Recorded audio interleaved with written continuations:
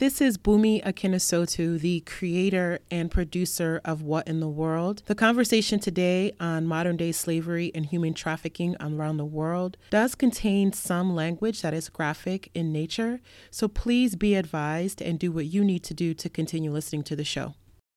I usually don't like to talk about this because, again, it's so new to me to really express, like, yes, I was raped. I was raped while I was in the house by an African-American man, and I didn't even know what was going on because what was that? It's now that I come to understand that whole issue, but maybe that man, instead of raping me, would have said something, but he didn't say anything. You are listening to What in the World right here on WERA 96.7 FM, Arlington, Virginia, and streaming online at wera.fm. I am your host, Bumi Akinosotu. That was the voice of Evelyn Chumbau, a survivor of modern-day slavery and now an abolitionist. Evelyn was just 9 years old when her uncle, on the promise of education and work opportunities, sold her to a Cameroonian family living in Maryland. During her decade in captivity, Evelyn never went to school, was forced to labor for her family, was violently abused, and sexually assaulted. She finally built up enough courage to report her situation to a Catholic priest who subsequently contacted the authorities, and the rest is history. The issue of human trafficking and modern-day slavery reared its ugly head when a CNN video surfaced of a Nigerian man being sold into slavery in Libya for just $400. Like many of you, I was shocked and deeply disturbed. But I also wanted to know more about what the root causes were, what could be done, and of course, how did it affect me as an American? New Bethel Baptist Church in Washington, D.C. joined many around the country to commemorate and honor the dreams and, I would argue, the call to action of Dr. Martin Luther King Jr.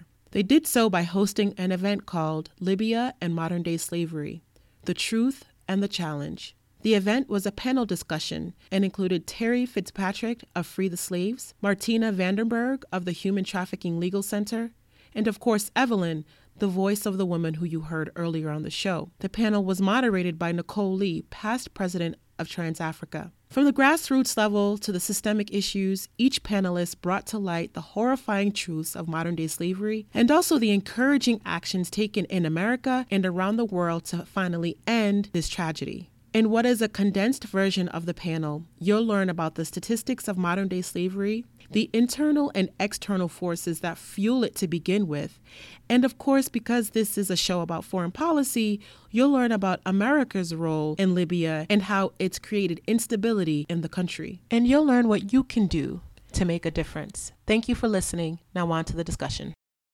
Good afternoon. My name is Dee Hunter. I'm the executive director of the Civil Rights Center and a member here at New Bethel Baptist Church. Really want to thank everyone for coming out today for this non-traditional Martin Luther King Day event. We're having this event today in not just a memory, not just to remember Dr. King, but to remember his legacy. And that's a legacy of fighting for social change. That's a legacy of fighting for freedom, a legacy of fighting for justice. Martin Luther King said that where there is not freedom, there is death. And we know that there are some 40 million people throughout the world who are subjected to modern-day slavery. Justice and freedom were two of the many pillars of Dr. King's philosophies for making the world a little easier to live. At just 25, he became the pastor of the Dexter Avenue Baptist Church in Montgomery, Alabama, where he began to try and put these ideas to action. If any group is familiar with these actions and the teachings of Dr. King, it's the Black church, both the supporters and opposers. Here now is the pastor of New Bethel Baptist Church, Pastor Dexter Nuttall. He shares the civil rights history of the church and why it's so important for people of faith to put their feet to work against modern-day slavery. Thank you to our panelists. I'm going to be very brief so we can hear from them. I just want to give you some perspective.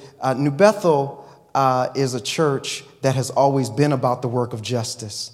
My predecessor, Walter Fauntroy, was at the forefront of justice and justice movements across the country and even across the world. When we think about the March on Washington, the original March on Washington, he was one of the primary organizers of that. When we think about the Free South Africa movement, anybody remember the Free South Africa movement? He was one of the key leaders in that regard.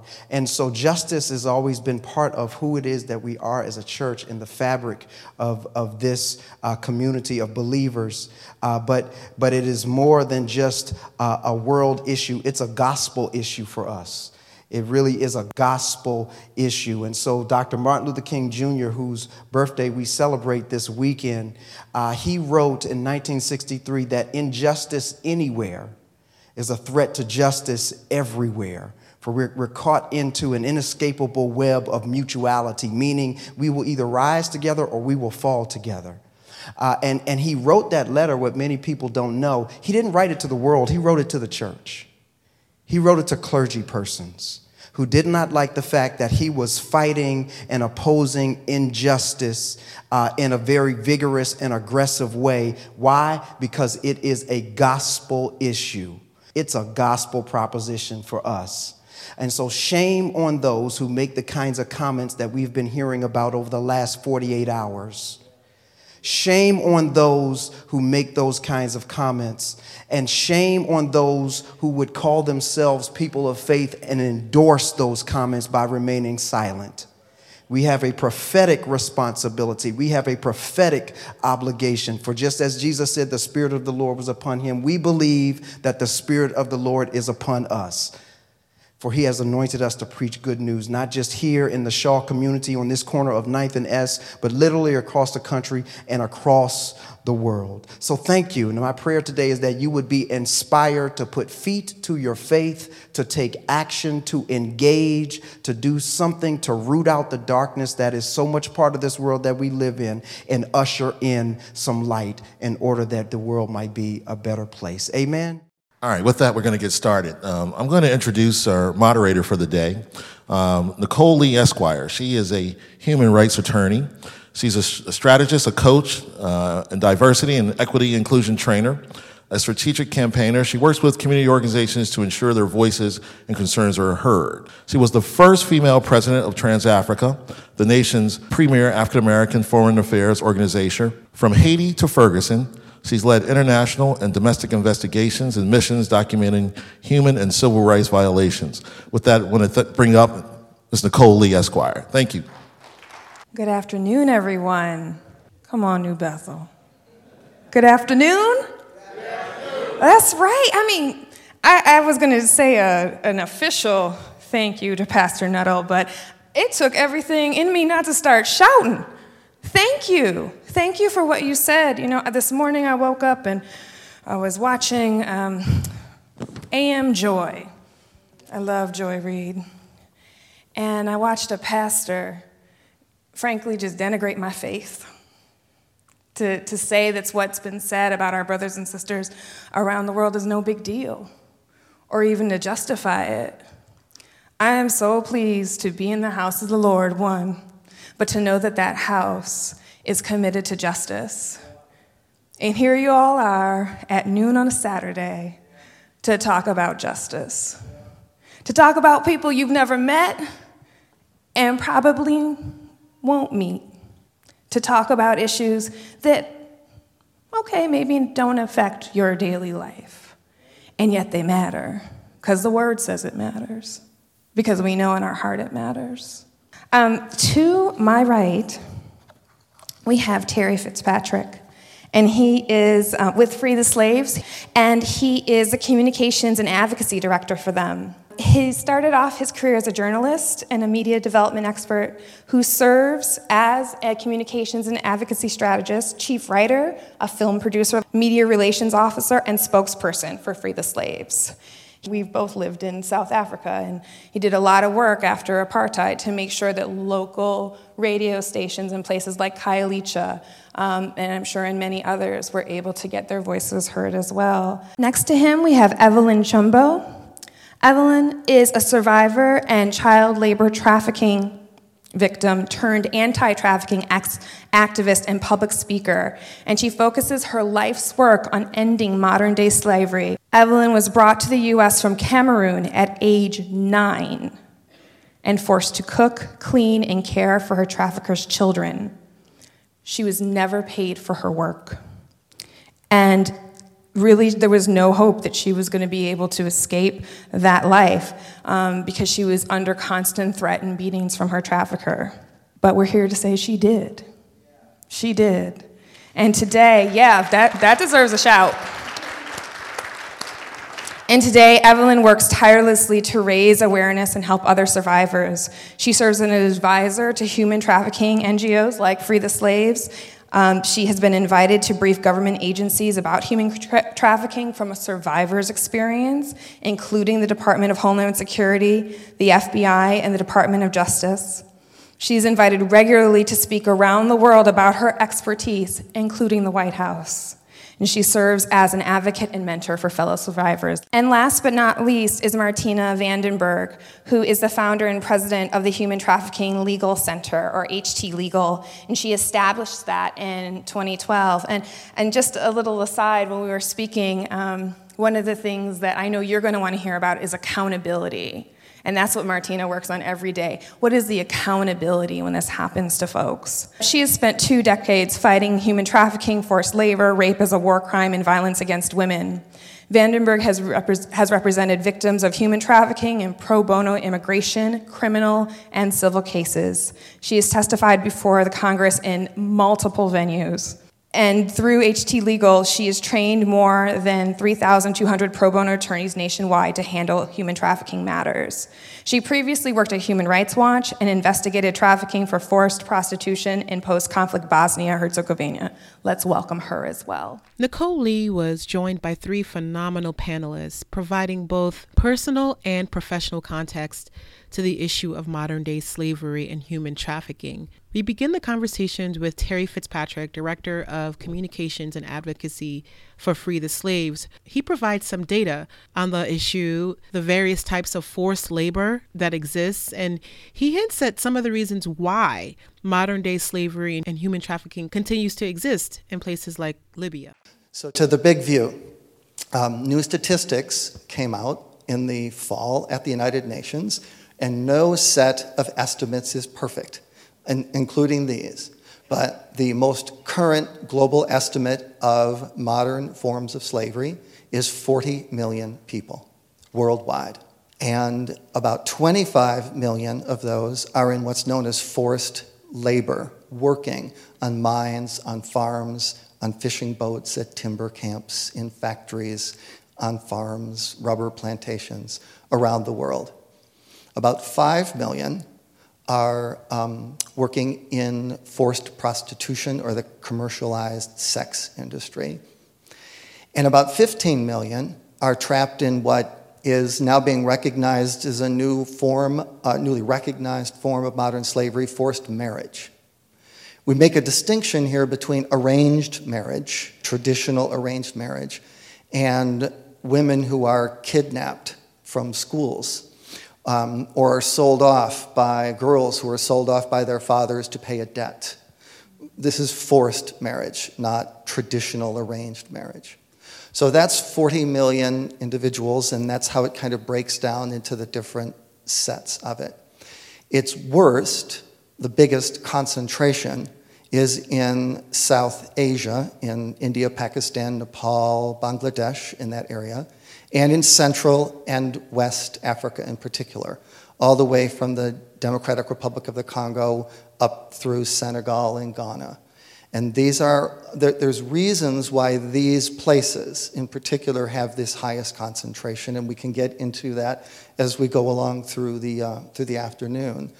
But there's 2 general drivers of slavery today, modern forms of slavery today. One is unsafe migration. That's what we see happening in Libya. There are millions of people on the move, and it's their right to be on the move. It's universally recognized as a fundamental human right that people have the right to movement. But there are so many people moving from impoverished and disadvantaged rural areas to megacities, and from poorer countries to wealthier countries. Either they're fleeing conflict, or they're looking for a better life for them, or they're looking for income to send home in remittances.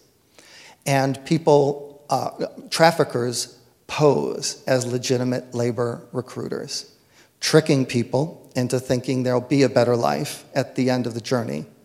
And once people are away from their family, their language, their legal system, that's when the hammer falls. Now, what we see in Libya is largely an ungoverned or loosely governed section of land that has now become a funnel for migrants moving from parts of Africa to Europe, migrating, but along the way, they are especially vulnerable. And there have been choke points, particularly on the beach in Libya, caused in part by factional fighting, that creates these large camps of migrants waiting to get across the Mediterranean. And that's where these auctions have started, where people needing labor are preying, are targeting people at their most vulnerable.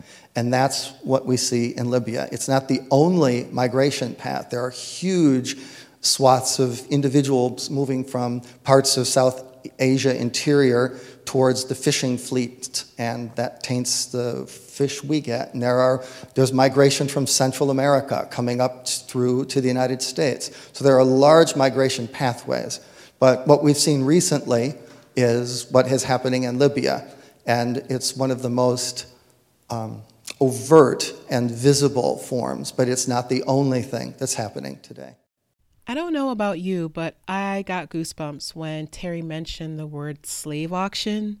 We've heard this phrase used in the context of slavery here in the United States, but it was something else when he said it here in this 21st century. The image of a slave being auctioned off like those in Libya is just really hard to wrap my brain around.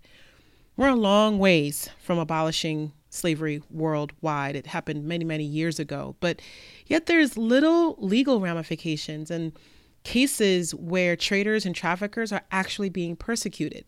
Martina Vandenberg, president of the Human Trafficking Legal Center, explains. I find it so interesting that oftentimes people in the U.S. say, "Oh, that is a shame. Nothing like that could ever happen here." These perpetrators, in order for you to do anything about it, they have to be able to touch, or they're touching the United States in some way, shape, or form. So this has everything to do with us. So can you talk a little bit about that, and what are the accountability measures you're working towards? So I couldn't agree more. Nicole, if you think this is only happening in Libya, then think again, because just miles, even blocks from the White House, there's human trafficking and modern-day forms of slavery here in the United States. And let me just give you one example. As Terry has already said, the vast majority of human trafficking that we see around the world is actually into forced labor. Unfortunately, the vast majority of prosecutions that we see around the world are only for sex, only for sex trafficking. That anomaly, that dichotomy is hugely troubling to all of us who work on issues of forced labor. So let me give you the numbers. Terry gave you the number of about 25 million people held. Of those, about 21 million are held in forms of actual forced labor of a non-sexual type.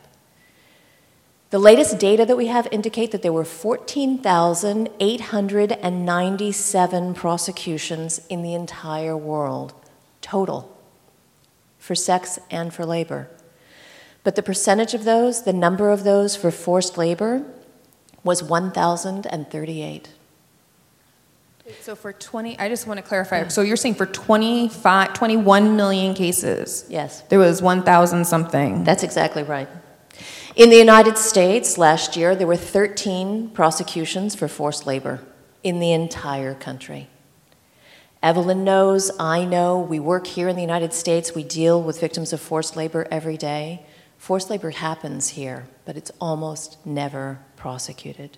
So just miles away from the White House, here in the United States, there was a woman brought from Tanzania, held for 4 years, locked in a house, worked 14 to 16 hours a day, paid nothing. her documents taken, threatened with deportation, threatened with physical violence, her family at home in Tanzania threatened. Was that case prosecuted? No. Why? Well, partly because the perpetrator was a high-ranking diplomat from Tanzania. So a lot of the cases we see here in this area, Virginia, Maryland, D.C., are cases of diplomats. The one point I want to leave with you, just as food for thought, I've been doing this work for more than 20 years. Every single trafficking survivor I have represented has had a legal visa to be in the United States. So all of this talk about undocumented migrants, people with visas are also vulnerable. This theme of abuse of power and authority came up a lot during this discussion, and it's quite disheartening to know that I live in a place where just down the road, foreign diplomats and others are bringing people here against their will.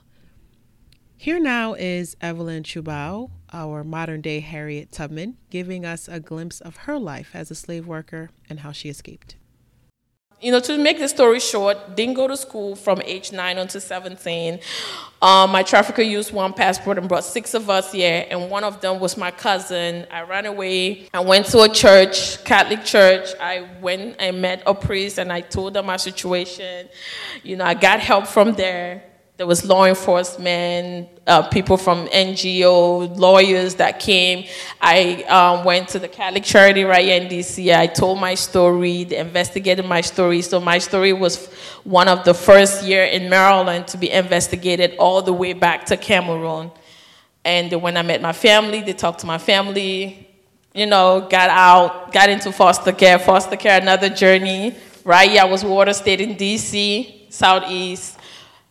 Escaped that, went to school, got my GED, got my bachelor's, got my associate, and then I work in a law firm. I'm just trying to make it short because we're just going to be here all day. And again, just to let you guys know that modern days slavery do exist, and when you think of human trafficking, do not automatically think sex trafficking, because that's what we get it confused all the time. And yes, Africans are being sold every day. It's a reality. It never ended. It has been going on for years. It's just now it's a hidden crime. And so people like me, I use my story to educate people. I usually like to consider myself the next Harriet Tubman. I have to make sure nobody becomes a victim to this issue, especially for me that it happened at age 9.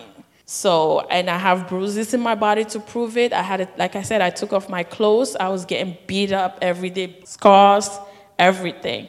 When you see a little one and you're like, there's something up there. And the reasons why they didn't stop to say, that doesn't feel right. A lot of people did see me. I was taking kids to the school bus. I was taking kids to the playground. But I'm sorry, I came to learn this whole thing in America, and nobody want to be a snitch. People just wanted to mind their business. People wanted to be nosy. Nobody wanted to question why this little child was taking another child to school or was working in the playground. Everybody just wanted to just mind their business. And that's what I learned in America. Nobody want to be involved. Nobody want to be the nosy neighbor. I'm sorry, when it comes to issue like this, you have to be a nosy neighbor. Because to be honest, I probably would have been rescued at 13 or 14 than to wait such a long time. But because we just have this mentality, I don't want to be a snitch. So what Evelyn said is so important. And, there's a hotline that people can call. The number is 888-3737-888. And they take tips if someone sees something, as Nicole says, that's not right. And one of the tips that came in on that hotline was a tip from a neighbor in a different case who said, I see a woman. She only comes out of the house to take out the garbage, and she looks sad. That was the tip. That woman was being held in forced labor and had been held for 3 years and paid nothing. Right? So that niggling feeling that Nicole is describing, if someone had responded to that niggling feeling, maybe Evelyn would have been free earlier. When Evelyn was talking about this whole no snitch rule, right? We kind of see that globally, too. I just want to make sure we get the full global picture, that in some ways, The world powers, if you will, United States and Europe, know that this is a problem. They know that trafficking is a problem and the most vulnerable in our societies are susceptible to it. And they know the numbers. Why aren't they doing more? And what do we need to do to push them to do more? It is illegal everywhere by global treaty and by laws. Individual countries have laws, every country in the world. But slavery never ended. It was outlawed. Part of it is your own eyes and ears and your own sense of making your community, any community, globally, locally, not safe for criminals to operate. Now, at a local level, I'm a fan of Colby King's columns in the Washington Post, and he's written quite a bit about police trafficking and complicity or just blinders that people turn on. Say more about that, because that's actually very important and links to some other movements that folks might be involved in, like the Black Lives Matter movement. Say more specifically, what is the complicity in trafficking in police? There are lines, or they're called runs. K Street, for example, in Washington at 2:30 in the morning is not a very pretty place. And what goes on with trafficking, it's actually very visible. And in front of 7-Eleven stores and in front of certain places, and we all know where they are because we see them. But the pressure on getting those enabling conditions transformed is something that is a collective challenge and not just an individual challenge. Let me just jump in, because we have to be really careful about conflating prostitution and trafficking. What's on K Street is prostitution, some of it is trafficking. In order for it to be trafficking, there has to be force, fraud, or coercion, or it has to be a child, because children cannot consent to committing a commercial sex act. But let me just say one thing, Nicole. Mm-hmm. It is so much worse than complicity. Yeah. Complicity is the tiniest sliver of this. We're talking about hardcore corruption. Did anybody follow all of the people who were fired in Oakland from the police department? And why were they fired? They were fired because they were having commercial sex with a child who was trafficked. So one police chief went down, then another. That entire police station, that police department in Oakland has been decimated because of this corruption scandal. So let's call things by their name, right? This is corruption. There was just a case in New York where the feds prosecuted a police officer because he was trafficking a child. So he got 66 years in prison. Trafficking victims are required to get restitution. They're required to get compensation in criminal cases. Guess how much that child got? $5,000, right? $5,000. Mm-hmm. So we have a system with a lot of broken parts, and we need to be really vigilant. Oftentimes, especially within the Black community, oftentimes we're asked to bifurcate issues, right? So we got a police brutality issue, and that's one thing. And then we have an immigration, and we can question whether or not we're involved in that. But the same people who are beating Black folks and getting off, whether they're dead or not, are the same people that are trafficking children, meaning it's the same systems. And in some cases, like in Oakland, really thinking about this as, this doesn't have much to do to me, with me, but oh, it really does. It really has everything to do with me.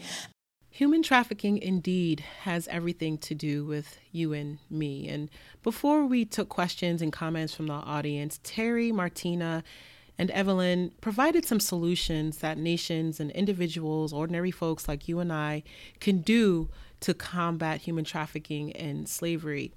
To be completely honest, though, it seems like everything that I do, that we do, we wear, we eat, and possibly the places that we visit, not possibly, actually, for real, the places that we visit are likely connected to this issue. But I found assurance in some of the political and consumer pressure that we can put on our leaders and the business community. The United States does have a good reputation globally in terms of being one of the largest funders of the kind of community programs that we do and that others do, but it's nowhere near the scale of investment that needs to happen for the scope of this problem right now.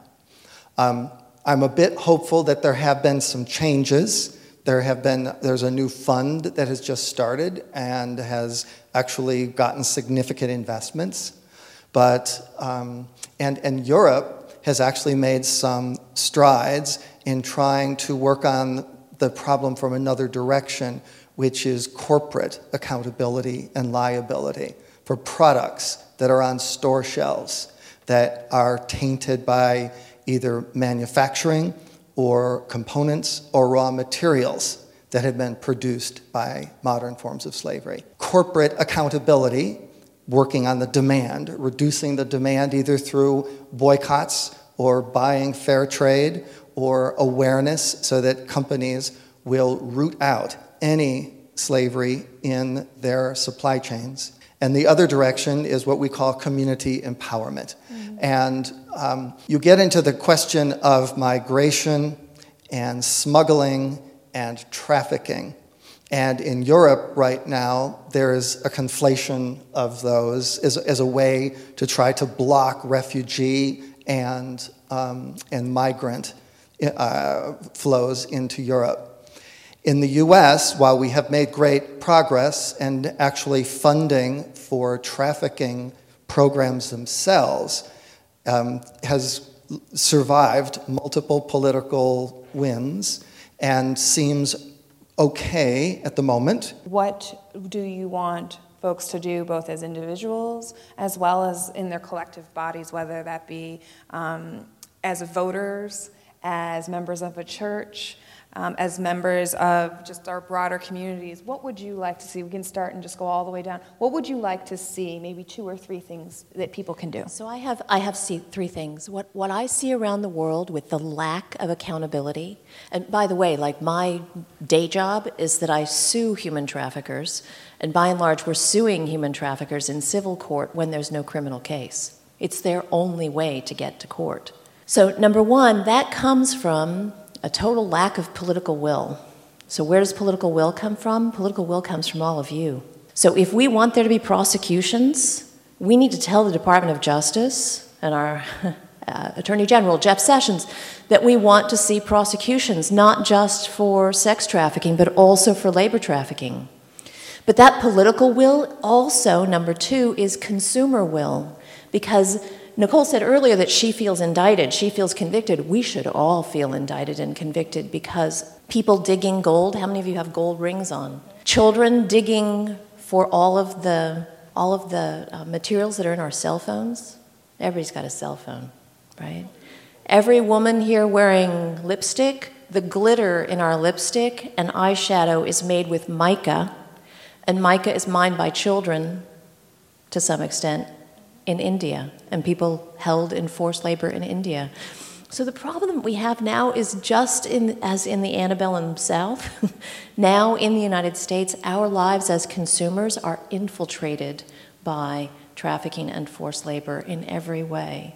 And so if that disturbs you, because it disturbs me, there's one thing you can do, which is go completely off the grid. I mean, I buy used clothes. I feel like that's at least something. You can go totally off the grid, but that's not really realistic. What you can do is protest to those companies. We sue those companies. So there's a big lawsuit right now out of Canada against a mining company called Nevsun. The allegation is that the mine in Eritrea, where the workers are working to mine all of the minerals, that those miners are held in forced labor. So there's a lawsuit to try and get some accountability for those Eritrean workers. So that's number 2. Stand up in your political life. Number 2, stand up in your life as a consumer and actually take it to these corporations that are making enormous sums of money and not paying attention to their supply chains. And then the third thing is support survivors. And I hope this is a good handoff to Evelyn, because Evelyn has an initiative to try and get jobs for survivors. And so Evelyn is fighting to ask companies to do something real, to do something concrete, which is to give survivors real jobs. So Evelyn, I'm handing the baton. All right, thank you. Education is the key. You know, being educated, like I usually say, my mother, if she understood the real reason of America, she probably would have not sent me here if she knew that I was going to come here being a slave. But she was not educated. Right now, I'm working with some girls that were trafficked from Cameroon to Kuwait. And we have 51 girls that are stuck in Kuwait in shelters. And they cannot go back to their country. And if you're here, you're from Africa, speak about it, talk about it. Go to Cameroon or wherever you're from, just talk about the issue. And don't say you don't want to be a snitch. Be a snitch. A good snitch.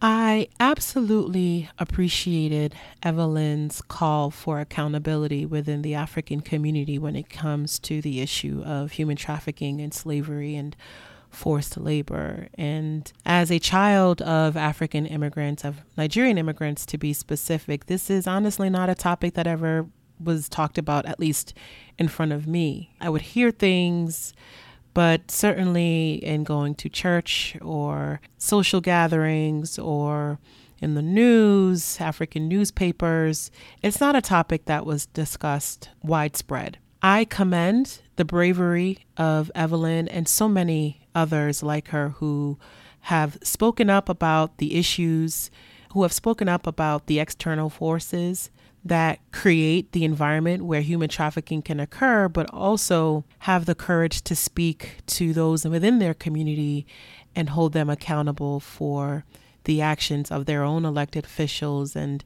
actions of those within their group. Later on, we talked about other ways that you could use your financial investments, such as your 401k, your stock investments, to make sure that your funds are going to socially responsible companies that are doing the right things. Speak to your financial advisor if you are interested in learning more about investments that are actually working for social good rather than against it. We wrap up our show with comments from the audience. We won't go through all of them here on this episode, but I wanted to highlight a comment that was made related to foreign policy and specifically how Libya became Libya. And we haven't talked on the show about the politic of Libya and America's relationship with the country and the European powers' relationship with Libya. This comment, though, resonated with me because it's precisely why I started this show. It illustrates sometimes the unintended consequences of American intervention abroad. While we want to spread democracy or overthrow a dictator or develop institutions that give people rights and access to the freedoms we enjoy here in America, sometimes we do so at the detriment to the people who live in that country, and we create an environment that is unsafe. We remove the elements of the rule of law and order, and countries are often left in disarray. So here's a great comment about Libya, and then we will wrap up the show. One of the reasons why I came today was I got the email. I wanted to learn more about Libya. I wanted to also learn about what happened there. And one of the things, I did come late, so I missed the beginning, but I'm not sure if the root cause of how Libya and the slave auctioning, why that happened. And if you read, some articles about it, it really talks about the U.S. intervention in Libya. Our government had this war that was going on there, took out the leader Muammar Gaddafi, which some people have different opinions about, but that has led to no governments or loose government, how you all said, and then this rebels that were backed by the U.S. government, which were mainly white North Africans enslaving black Africans. So I think it is so important when we're talking about supporting funds and supporting foundations that we really talk about supporting African foundations and African people that can free themselves and free others, and really put the emphasis on that, because this is a black and it is a black and it is a white issue, and we have to, like Evelyn said, be educated about why this is happening, and sometimes we gloss over that and go into this is what my organization is doing. But if you're about it, if you're serious about it, you see African people freeing themselves, you got to support African people and African organizations that are doing this. So thank you again. Thank you. And I think that that's an important point. When I hear corruption and I don't hear U.S. policy towards African and Latin America mentioned in corruption, I can't be still. I can't be still. So to answer your question directly from my perspective as working on issues of North Africa, especially as it related to U.S. foreign policy and militarism in Africa, absolutely. There was a completely ill-fated and inappropriate intervention into Libya that everyone who knew anything about Libya said would cause the massive destruction that we see today. And decisions were made to do it anyway, not just under governments that we know or administrations that we don't like, but under administrations that we say we do like. So I just want to be real about that. And it is my opinion from working on that has opened the corridors that my colleagues have so brilliantly described. When Terry talks about healthcare, the debt that people experience for healthcare is a major driver and is a major factor. But the reason why African countries have to outsource healthcare and have to outsource things like water is because in order to get loans from the World Bank, they are constantly asked to restructure their economies, not on the basis of why they're voted in, but on the basis of what the United States and Europe determine is appropriate for them. I'm hearing the feeling in this room of, well, wait a minute, why aren't we talking about the real issues? And some of these other real issues, because we are talking about real issues, but some of these other real issues. And one last thing. It is a white and black issue, but it also isn't. I mean, I just want to be real with y'all. It is, because white supremacy is a real thing. And it's a real thing in foreign policy making, from the NGOs to the government. But it's also a black thing. Because we're selling our babies. And some of these choices are horrible, and also we need to take a very, very close look at some of our cultural norms and the ways in which we allow our circumstances to define some of the individual acts that we take upon. It's both and we have to be able to walk and chew gum at the same time on that one.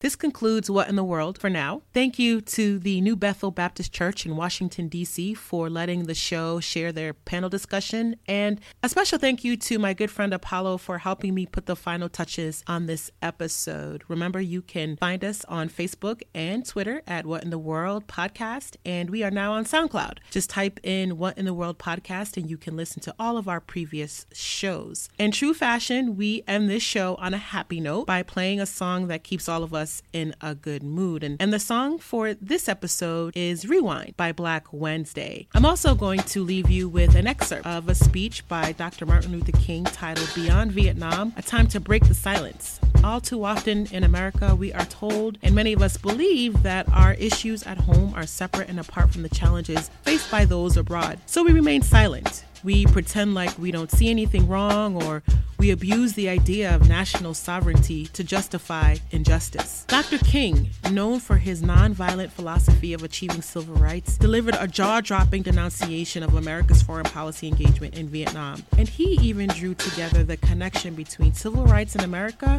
and the issues happening abroad. So if he can do it, we certainly can do it. I hope that from this speech and from the panelists, you can pick just one action you can take to fight modern-day slavery and human trafficking wherever it exists. There's even a hotline you can call to report suspicious activity. If you see something, don't be silent. Call 1-888-373-7888 or contact your local authorities. Thank you again for listening. Until next time. Now they languish under our bombs and consider us not their fellow Vietnamese, the real enemy. They must move on or be destroyed by our bombs. So they go, primarily women and children and the aged. They wandered into the hospitals with at least 20 casualties from American firepower for one Viet Cong inflicted injury. They see the children degraded by our soldiers as they beg for food. They see the children selling their sisters to our soldiers, soliciting for their mothers. The more sophisticated surely realize that we are on the side of the wealthy and the secure while we create a hell for the poor. Somehow this madness must cease. We must stop now. I speak as a citizen of the world. For the world as it stands aghast at the path we have taken. I speak as one who loves America. To the leaders of our own nation, we are now faced with the fact, my friends, that tomorrow is today. We still have a choice today. Nonviolent coexistence, violent co-annihilation. We must move past indecision to action. We must find new ways to speak for peace in Vietnam and justice throughout the developing world, a world that borders on our doors.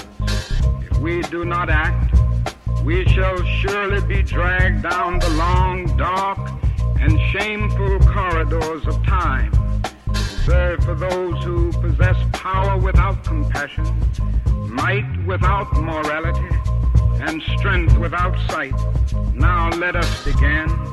Now let us rededicate ourselves to the long and bitter but beautiful struggle for a new world.